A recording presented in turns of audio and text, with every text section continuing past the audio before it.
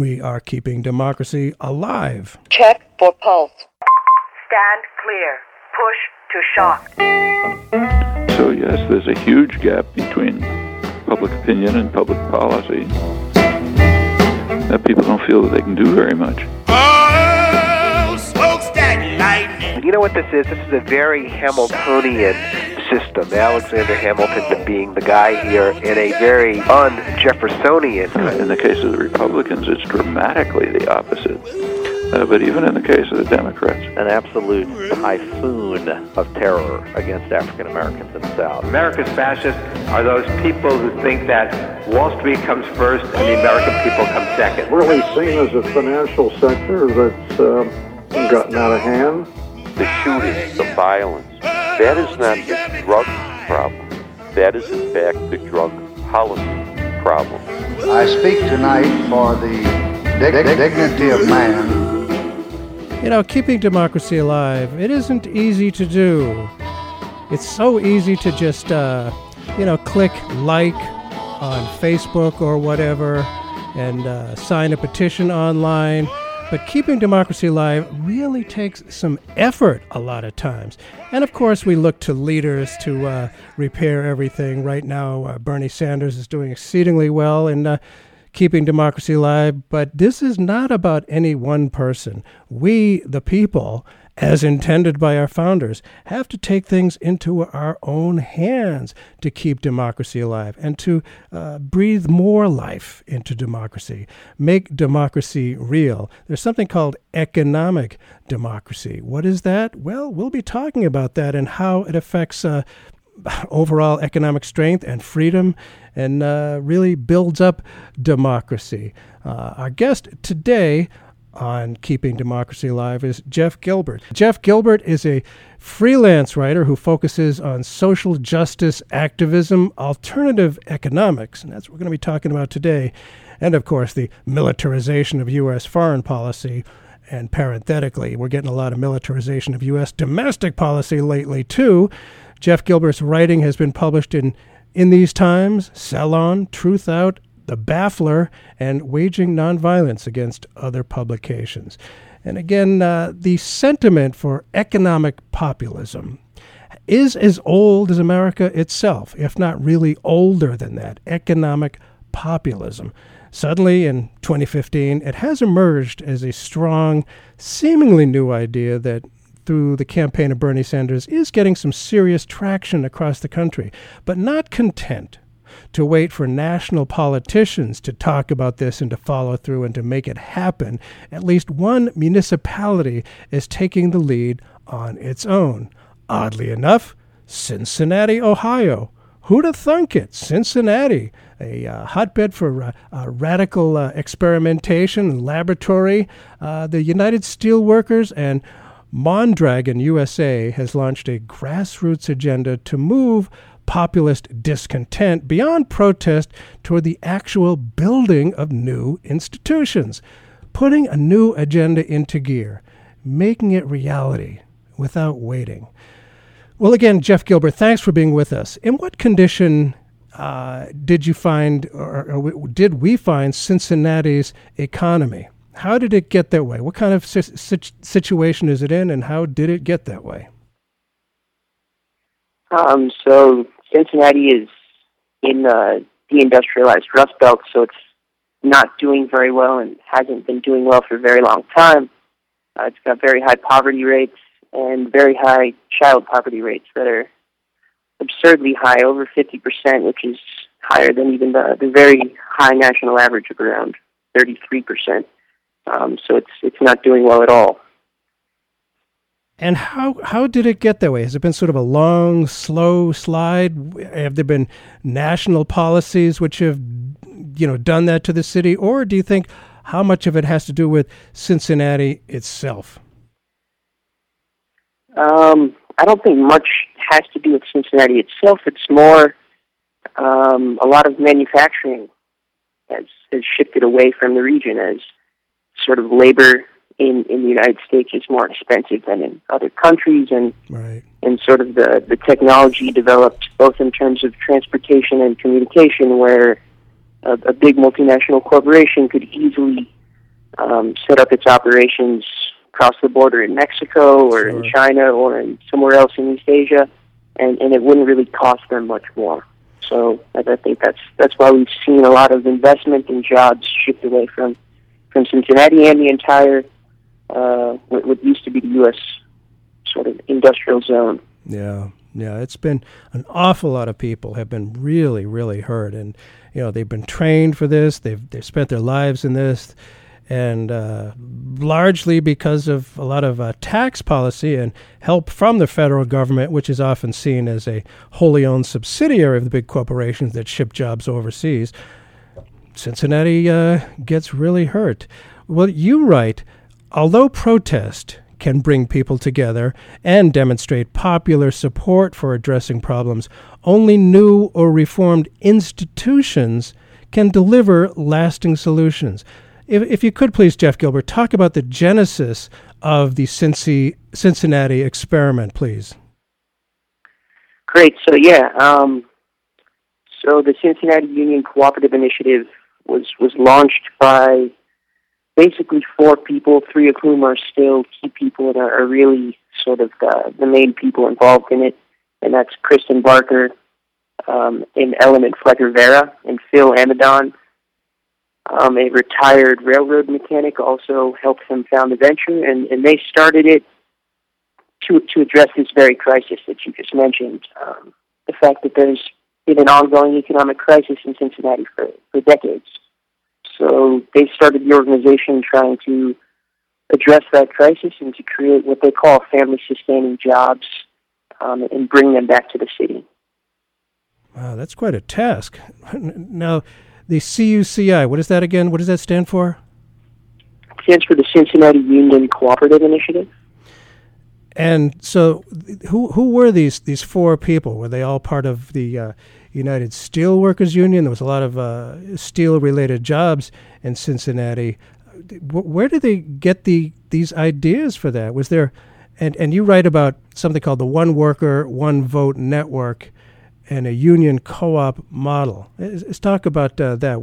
What did they have in mind? When did this happen? And let's eventually talk about its genesis, how well it has been working, and just where we are today in Cincinnati. Okay, great. So you mentioned Mondragon in your opening. That is a cooperative corporation that was formed in the Basque region of Spain, I believe, in the 50s. Wow.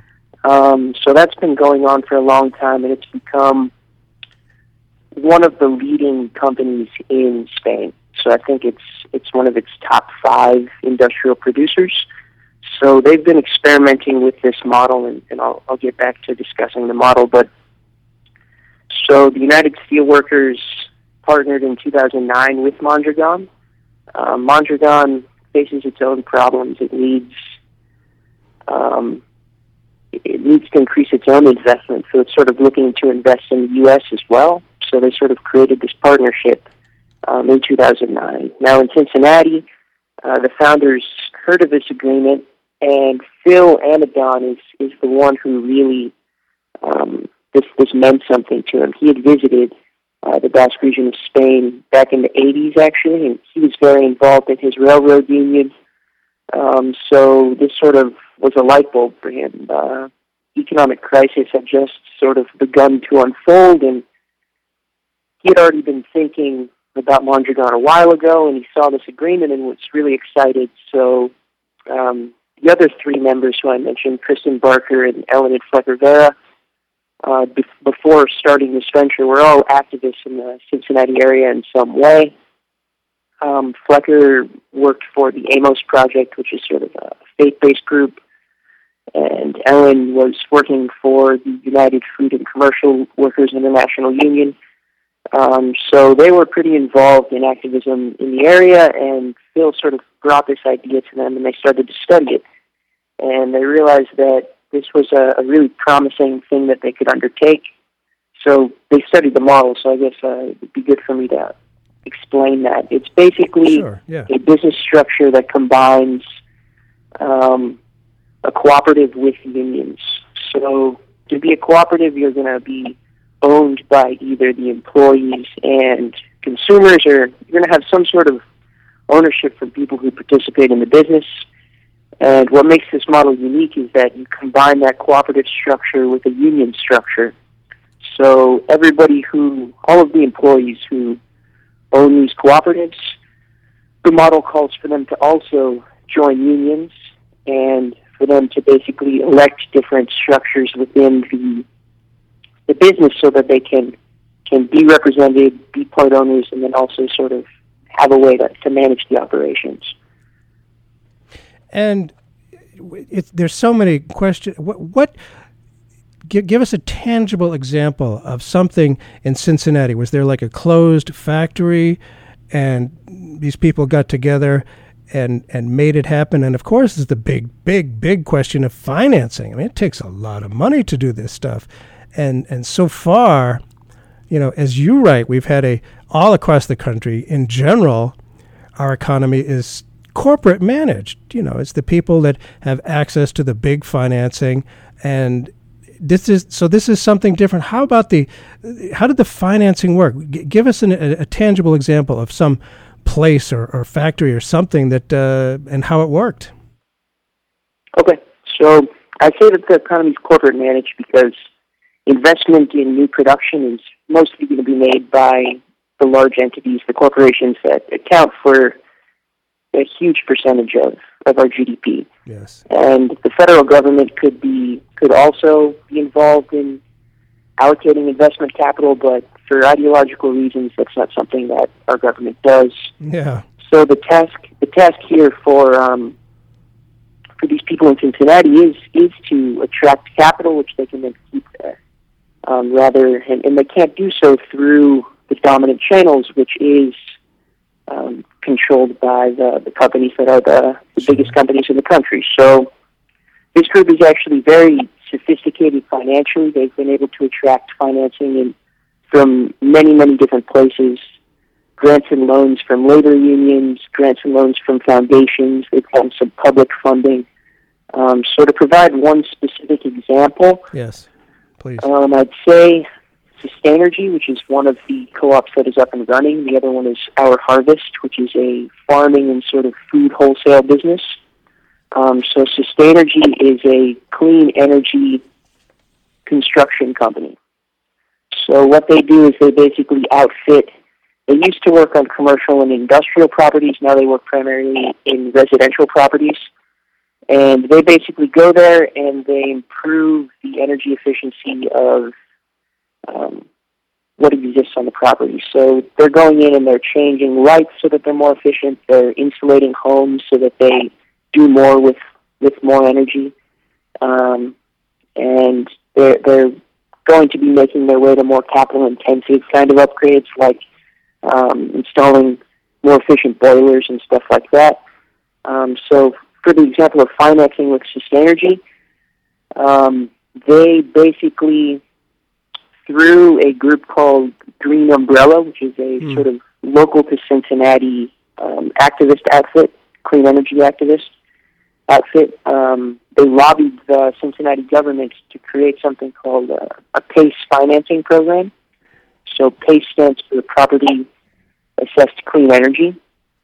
So basically what happened was an agency within the municipal government, I think it was the Port of Cincinnati, issued bonds, and they used the revenue from these bonds to make loans to people who qualified for PACE financing. So basically what happened was Sustainergy just needs to identify these clients, and then it sort of directs these clients to this financing. So then Sustainergy ends up being paid in part with public funds to do this. So there's different financing options like that are available to sophisticated people who know how to get financing. So I was going to ask about the local government. They've obviously seen how hurt the city has been using the traditional, corporate managed model.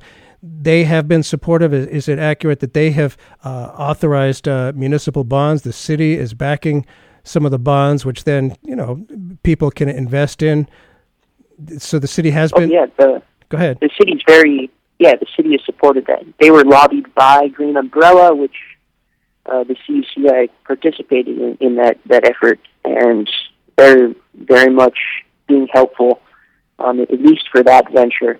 Now, I wouldn't say, it's not like the city has developed any kind of comprehensive plan to start more networks of cooperatives like this to employ people, but they have supported it in this limited way. Interesting. And I don't know Cincinnati at all. I know approximately where it is, but in terms of Democrat, Republican, is it a generally conservative area, generally liberal area, and the government is there bipartisan support for supporting these bonds? I'm not sure either. I think it is a question of bipartisan support. I think that is what's happening. Great. I mean, it's not like Cincinnati is in any kind of fashion of progressivism. I wouldn't think so.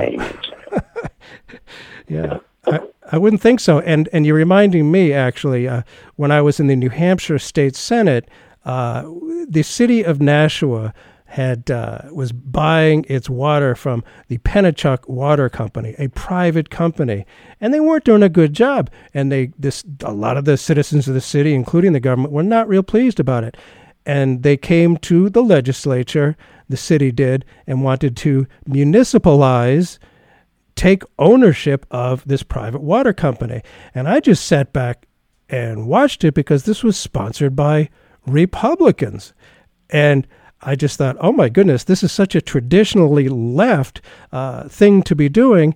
And here were Republicans favoring this. And it did work, and it has benefited the city. You know, municipalization of utilities. Is it somewhat similar? Is it a similar idea along similar paths? Can you repeat the question? Well, I mean, I think what you've described so far is that these old factories, these businesses, in the past, there wasn't a lot of worker participation in ownership or control. The stakes were held only by the owners, and they weren't taking input, really. I know this is a typical case. They don't take input from the workers, who could make things a heck of a lot more efficient if they were asked, if they had a stake in how things get produced, if they had a say in how things get produced. And it seems to me, municipalization, whereby the local people, the people who are most affected, get to participate in the decision-making process. And it goes from, the profits all being skimmed out to a few people, the profits being shared by the people who are actively participating in managing it. I think it's along the same lines. It's something that's happening. The municipalization is something that has been talked about for a while as being part of a democratic economy. When you hear the words democratic economy, what does that mean to you? What do you see as a democratic economy? Paint a picture, if you would. So, yeah, I think you sort of hit the nail on its head there. So a democratic economy would just mean that people who are part of the economy are impacted in one way or another, have a say in what happens. And in terms of making a democratic economy a reality, I think the key issue is democratizing investment capital. So money that's been made from operations, call it profit, call it whatever you want, how does that money get reinvested? If there's democratic say in how that money gets reinvested, now you're in a situation where there's sort of democratic control of the shape of the economy. And you mentioned municipal ownership. Yes. That's a little bit different of a model from this network of cooperatives, but same kind of principle. And as you noted, municipalization, ownership by municipalities has sort of continued along in America, but more on the kind of project basis that you mentioned rather than as part of any kind of comprehensive plan. Right. If you just tuned in to Keeping Democracy Alive, Bert Cohen here. Our guest today is Jeff Gilbert, who has written about the Cincinnati experiment in real economic democracy. Cincinnati, always, of course, known as a hotbed of left-wing radicalism. Not. What about the state of Ohio? Are they assisting in any way? And you have a remarkably, I think, very good senator, from what I hear, in Sherrod Brown. Is the state being supportive? Is Sherrod Brown being supportive? Or are they not participating in this at all? So Sherrod Brown has been sort of a public advocate for something called employee stock ownership plans. ESOPs, yes. So he's sort of been involved, and actually back in 2012, Bernie Sanders, who you've mentioned a couple of times, senator running for president, he introduced legislation into the Senate, two different bills. One that would have sort of created employee ownership centers, federal funding for those employee ownership centers in different states, and they would offer sort of training and general expertise, sort of guidance. Then the second bill would have been to create a sort of publicly funded cooperative bank on the national level that would be able to offer loans and sort of address the financing question that we've been discussing. Yeah. Sherrod Brown was a co-sponsor of these bills. Yeah. So Sherrod Brown has been supporting this, but there hasn't been so much to show in terms of legislation. But, with this stuff growing and if the CUCI can become sort of more widely known in the local area, they could potentially throw their weight or organize some sort of campaign to get the legislation that I just discussed, something like that. Yeah, it sounds really interesting. And, of course, Ohio is hugely important in the 2016 presidential election. Ohio is always hugely important in every presidential election. And you have Governor Kasich running for president right now. He's, of course, a conservative Republican. He doesn't strike me as a completely wacky Republican like so many of them are.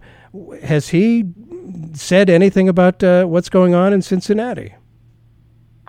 No, I don't think he's too focused on employee ownership, but at least he hasn't gotten in the way.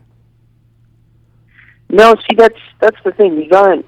They're not sort of framed as ideological proposals. They're just very practical. And in a lot of ways, it's about bringing jobs to either a state or to a city, so that makes whatever politician is sort of in government look good. So there's been support for these kinds of things. And actually in Cleveland, there's another initiative called the Evergreen Cooperatives, which is up and running and probably further along in the process than the CUCI. And it's received funding and support from the mayor, who, as you mentioned, is definitely not any kind of socialist or someone who advocates for public ownership on some sort of ideological stance, but it's just a practical bringing jobs to a city kind of thing.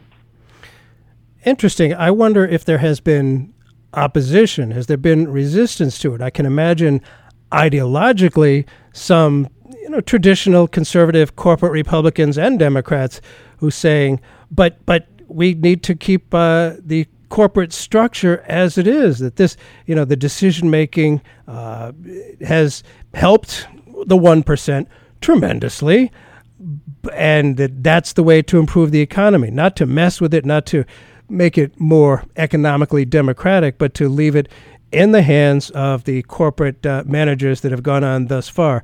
Has there been any kind of ideological resistance to it, or is it simply working too well for them to call attention to it and to say this is not the way to go? I think there hasn't been so much resistance, mostly because this stuff's flying very far under the radar. There isn't enough sort of capital involved in this for it to really register. The corporate economy doesn't care about this. It's very much on the fringe right now. Maybe if it were to get bigger, then yeah, you'd see more ideological pushback. But actually, from what I've gathered, speaking to people who are involved both with what's going on in Cincinnati and in Cleveland, the local business community is very supportive of these kinds of things. Sure. Because what it does is it brings investment to the community, and you're creating these employee owners who have good jobs and are then consumers in a way that they weren't before. So it sort of creates more demand for other businesses in the area as well. It's just, employing more people, having less employment compared to more employment it's good economic policy. Really helps everyone. So we've seen a situation where local business leadership is supporting this kind of stuff. I can imagine. Sure, they like working people able to buy their stuff, come in their retail stores and buy stuff, and it's just all over good for the economy. And again, the issue of financing, I'm sure, has been interesting and challenging. I can imagine, the big banks like Bank of America and others being nervous about it, not particularly likely to risk their money. I mean, the interest rates are so incredibly low these days anyway, so I think they're it's not a risk that they want to take. And a while ago, I did a show about publicly owned banks as well. And the reality of publicly owned banks as opposed to privately held banks, they have had remarkable success in recent years in other such hotbeds of radicalism as North Dakota. Might this be part of family and community sustaining solutions so that publicly owned banks might have more inclination to go with something like this, economic democracy and alternatives? Do you know about publicly owned banks? Are there any? I don't know if there are any in Ohio, or if this is something that might help the process along. Yeah, so there are a couple of sort of state-backed ventures, like you mentioned, that do exist, but they're pretty small in terms of capitalization compared to the mainstream banking system.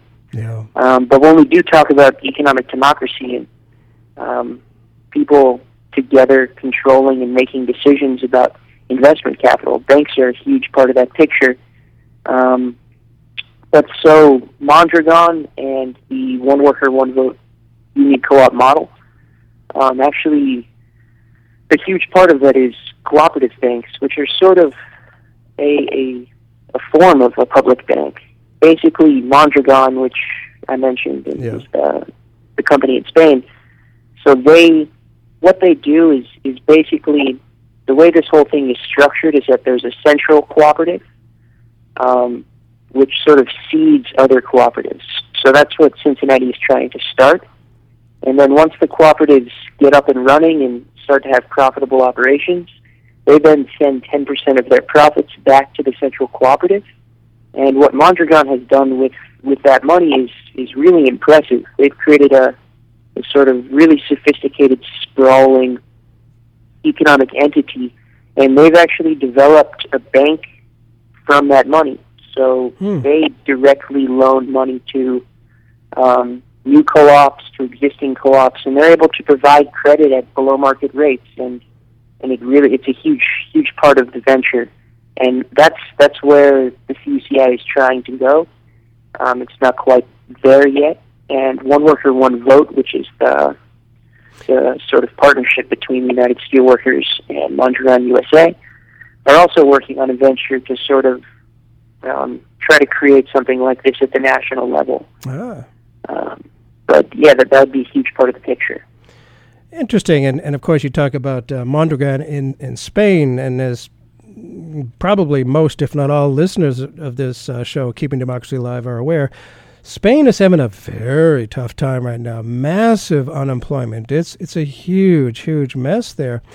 I wonder, you may not know if Mondragon is trying to help, if they're, the Basque region where more of these Mondragon enterprises are, if that's doing better than Spain, or if it's expanding in Spain at all. And if not, I wonder why not. Oh, yeah. I mean, as I mentioned, Mondragon's already pretty big in Spain. And so the Basque region, the reason why they created the cooperatives initially was because it was a really impoverished areas, especially hard hit by the Spanish Civil War. and they've sort of rebuilt that whole region.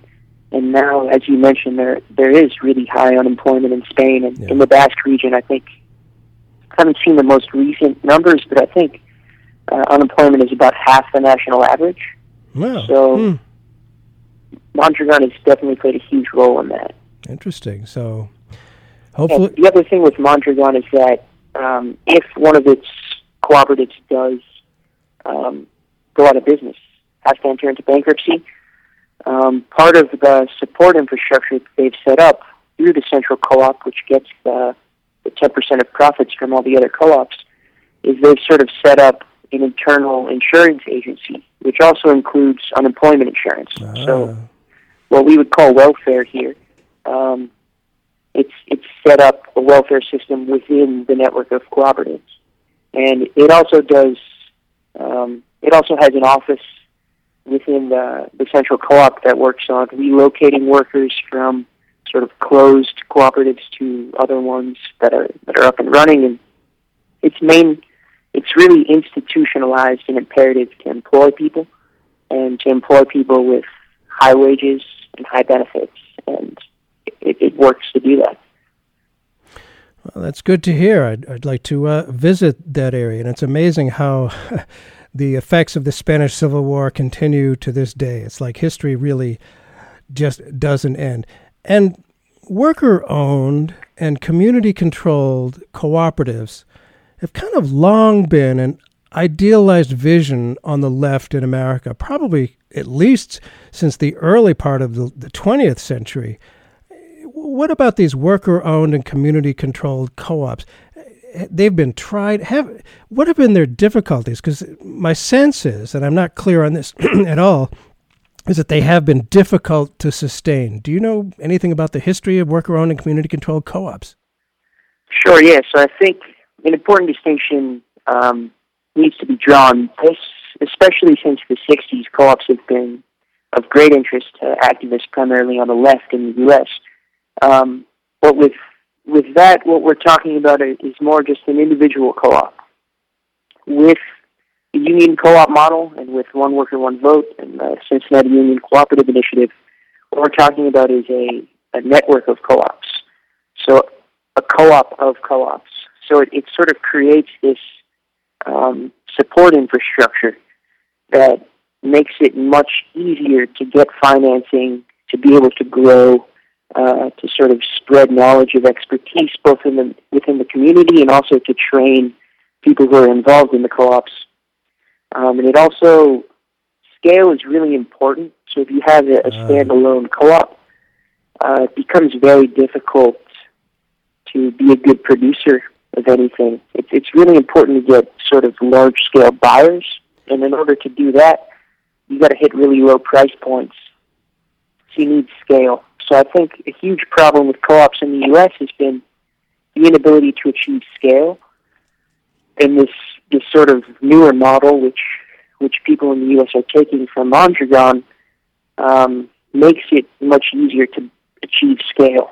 So I think that's why we're sitting here talking about this right now, because it's really made an advancement in that respect.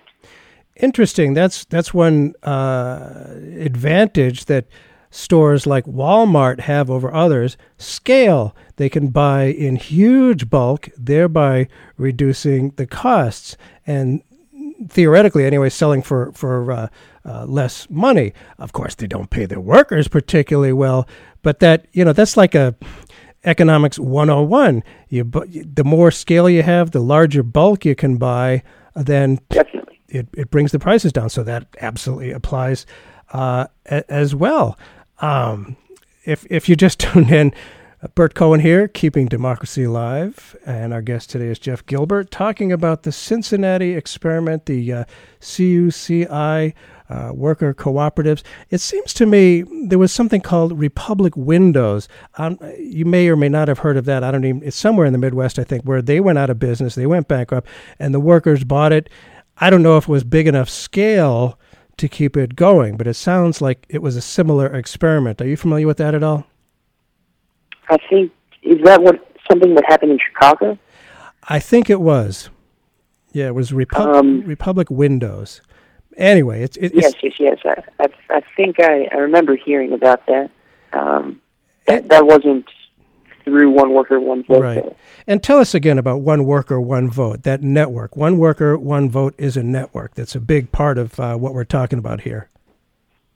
So, yeah, it's the national partnership between United Steelworkers and Mondragon USA. Uh-huh. So the Cincinnati Union Cooperative Initiative is one of the members of that network, and basically the network is setting up operations in, right now, 10 U.S. cities. The most developed examples are in Cincinnati, and then there's also some cooperatives that have been set up in Pittsburgh and in Denver. The initiative was launched in 2009, so it's still really young.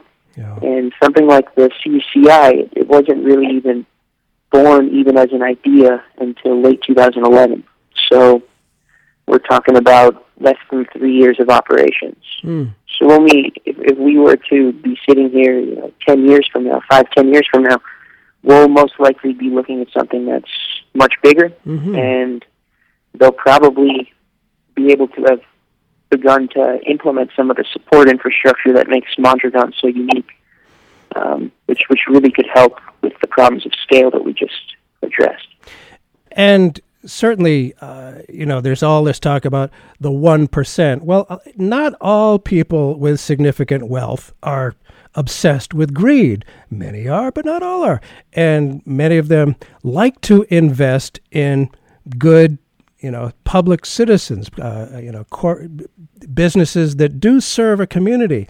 And oftentimes, this is frankly where a lot of the money comes from for buying bonds. If people who have resources, shall we say, are interested in helping out and perhaps buying some of these bonds, how could they find that kind of stuff?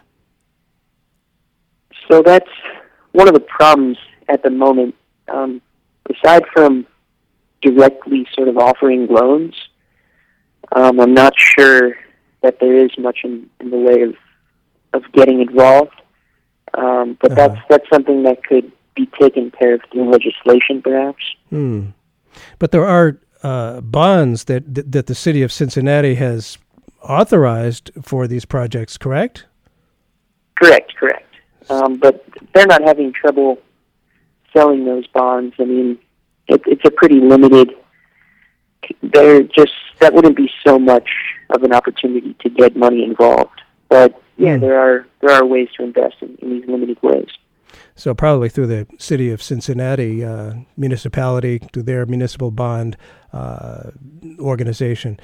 And one thing I wondered about, right now, most of us buy our electricity from very profitable corporations. I know here where we're located in New Hampshire, Public Service of New Hampshire, which of course has sometimes been called Public Nuisance of New Hampshire, they didn't ask the communities if they should build a massive nuclear plant, but they did it anyway. They didn't ask the communities. There was a lot of resistance from the communities. They plunked it down there anyway. It has not served Public Service of New Hampshire well at all. It's been very, very difficult for them financially, but they didn't ask the local communities. We buy, similarly, from electricity, we buy health insurance, also from for-profit companies that don't particularly ask the people that get served, what they should do. We buy retail from basically one super large, again, very profitable Walmart. I wonder, I think a fair amount about this concept of public utility, of more democracy within the economy. What are your thoughts on that? How does the concept of economic democracy factor into this when it comes to situations like that, which, we all depend on electricity. We all need insurance. We need water. Look, a lot of the water and gas lines are owned and controlled by the public. I know this is a little bit outside what we're talking about here, but I think there's some similarities, and you've seen how co-ops can actually work. What are your thoughts along this, Jeff? Yeah, these cooperative principles can definitely be extended to utilities. And, I mean, American utilities, a lot of them are owned by municipalities. So this is something throughout our country's history that has definitely been on people's mind and implemented in a lot of ways. But there also is a lot of privatization in that regard. But sort of as we were discussing earlier, we were talking about sort of bipartisan support for different forms of municipal ownership. These happen a lot of times because, first off, it could be an efficiency question where a private company is essentially a state-sanctioned monopoly and could be taking advantage of its one buyer, the government. We'll jump to another subject here. What about the good old American, much beloved belief in rugged individualism? Doesn't the idea of cooperatives kind of rub up against this treasured tradition of, I can make it on my own, I don't need to work with anybody else? Has that come up at all in the development of the Cincinnati Union Cooperative Initiative? Yes, I mean, I think that's just a big part of our national ideology. Yeah. We don't really live in an individualist kind of world, at least economically. Earlier in our country's history, most people were self-employed. We were a country of self-employed farmers, basically, when our country began. But now, less than 10% of people are self-employed. So, it's very much ideological rather than based on what happens in the world. Right. So, people work for large companies. There's nothing less individualistic about working for a cooperative than there is for working for a large company. Yeah, it's true, and I don't think people like that. They don't feel particularly as in control of their lives and their economy as we would like to be, because it's not really up to us. But again, there's this myth, and the right wing likes to capitalize on this myth and just appeal to this old belief in rugged individualism. It's sort of it's one that it's taking a little while to change. It's a cultural change that is happening. People don't want to let go of old beliefs. It's very hard to do that. But so I remembered the point I wanted to make about municipalities, which sort of relates to this idea of ideology and different forms of ownership and collectivism. Sure. So I think another reason why you see utilities sort of remaining in some sort of public control is because, especially in a time where you have sort of decreasing public treasuries, whether it's at the federal level or state or local levels, a great way to raise revenue is through direct ownership of operations. So you could have a situation where if you sort of take public control of a utility, money can be, the profits from that utility can be put back into the public treasury. Right. And you can keep taxes stable or reduce taxes, which is, very politically popular. Mm-hmm. So you can sort of have these different options available for you in terms of public finance. So it's a really practical solution for a lot of municipalities. Yeah, and that's one of the things about the cooperatively owned banks and state-owned banks is that it really benefits the taxpayers quite a bit, and that's why it's so popular and so successful in places like North Dakota. And as you write, Jeff, a huge percentage of startup businesses fail. Probably the majority of startup businesses do fail.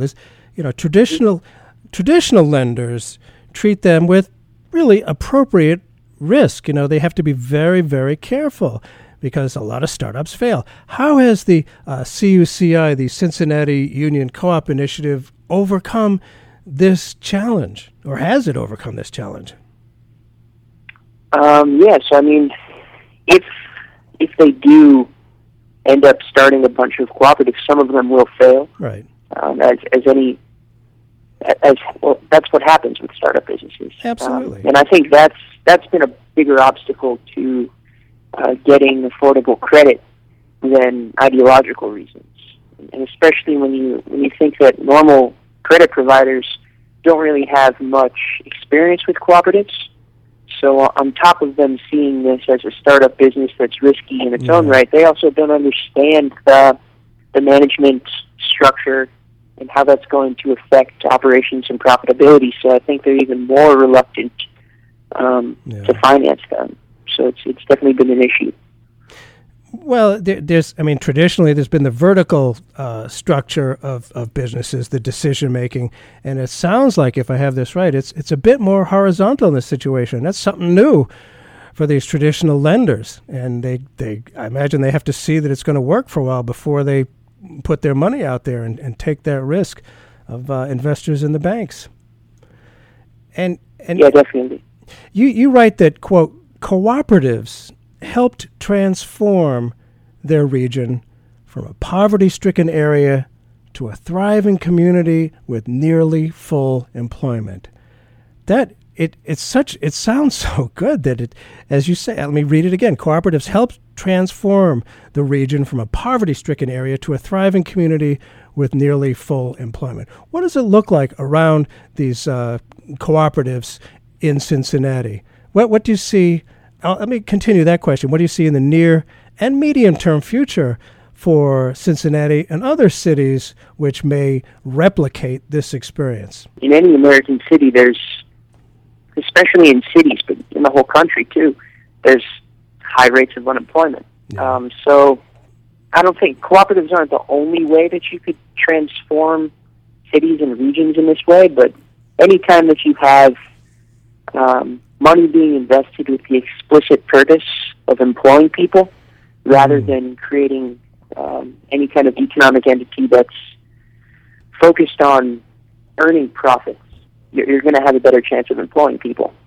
And that has sort of economic benefits that extend far beyond any one entity. It's sort of a systemic benefit. So if you can sort of have a systemic plan for investment, you can create these benefits and really transform a region. Interesting. So I'm just sitting with this and thinking about it. So then the necessity of developing big profits for, the vertical heads of the businesses can oftentimes be more challenging than, if it's a cooperative and the purpose, instead of generating big profits, is creating jobs. That might actually be less risky to invest in. That's a very interesting concept, which, frankly, I hadn't thought about before. Maybe, well, for investors, it's sort of different because profits are what the investors are investing for. Sure. But yeah, there's just completely different concerns. I mean, another huge benefit of cooperatives is that you're not really going to see. Basically, a business becomes sort of anchored to a place because the people who own it and who work in this business live there. And with a lot of these structures, they're sort of setting up a system where even if the owners wanted to sell and move elsewhere, they wouldn't be able to. And that's where a lot of the community ownership and community input comes into play, as opposed to just worker ownership and input. So it's different from the traditional ESOP, the employee stock ownership plan. This is much more real investment, much more tangible investment on this.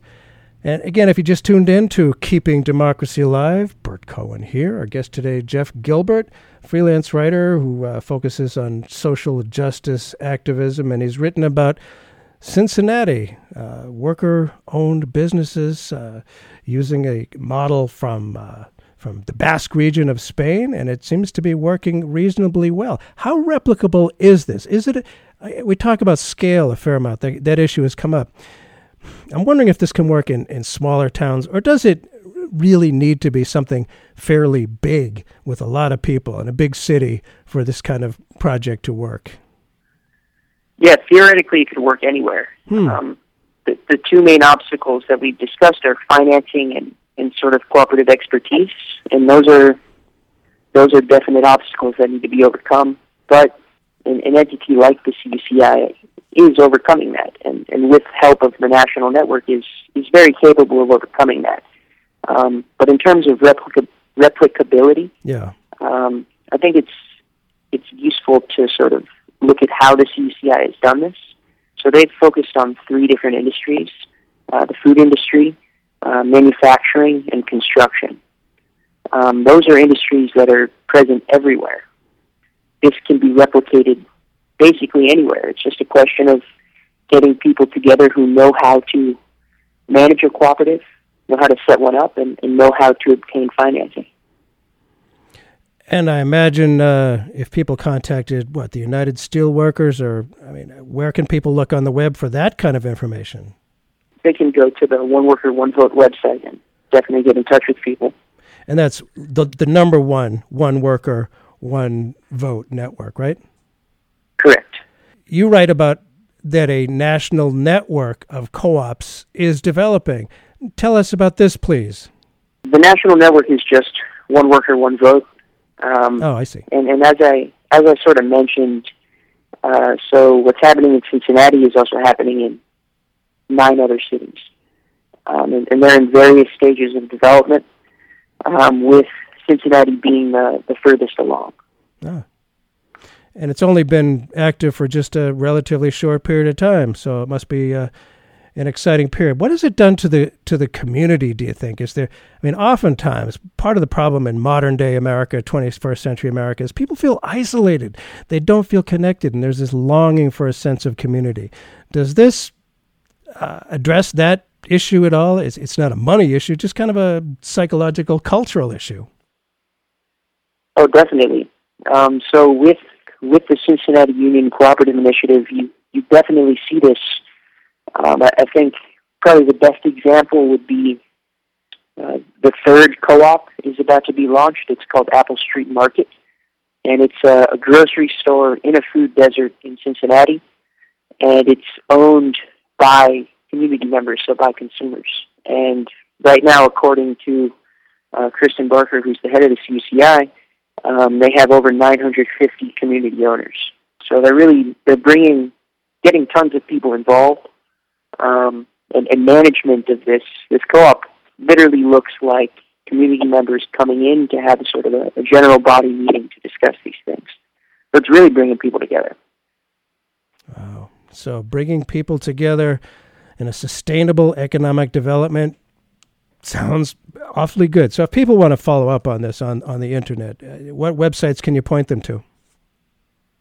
Well, I have a lot of good links in my article. So if they went to Waging Nonviolence and checked that out, they'd be able to go to a lot of places. The others I would mention are One Worker, One Vote, which we just discussed. Yep. And a couple others. One would be the New Economy Coalition. Yeah. If someone were to just search that, they'd find a lot of information. And then also something like the Next System Project. If they were to search that, I think that would also lead them to very interesting places. Well, a lot is happening, and it's exciting to see from the ground up, not looking, for any great leader to bring it from the top down, people actually making democracy work themselves. And that's been a great, great tradition in American self-government ever since really the 1770s. Hasn't always been easy. There's oftentimes been a lot of resistance to that. It's happening in Cincinnati and other places, and it's great to hear. Jeff Gilbert, thanks so much for being with us and keeping democracy alive. Thank you. Thank you for having me.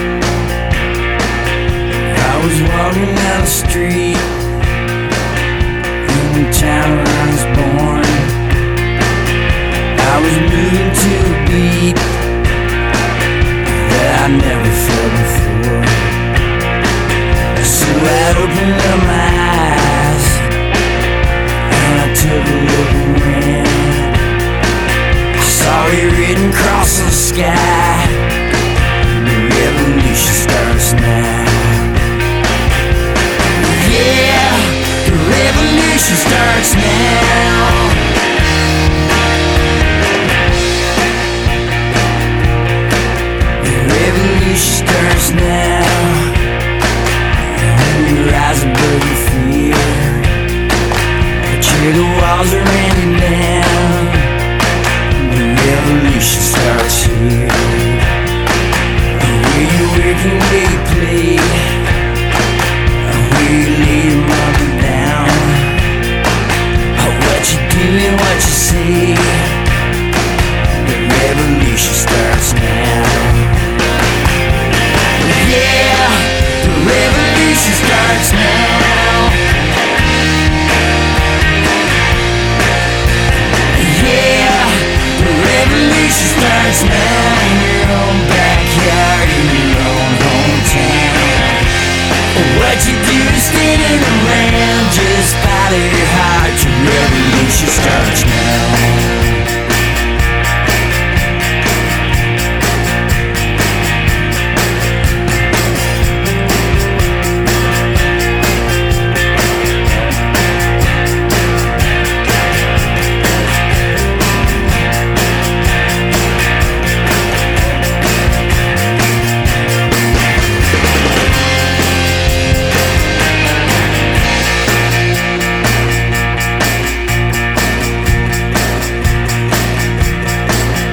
Last night I had a dream that the world had turned around.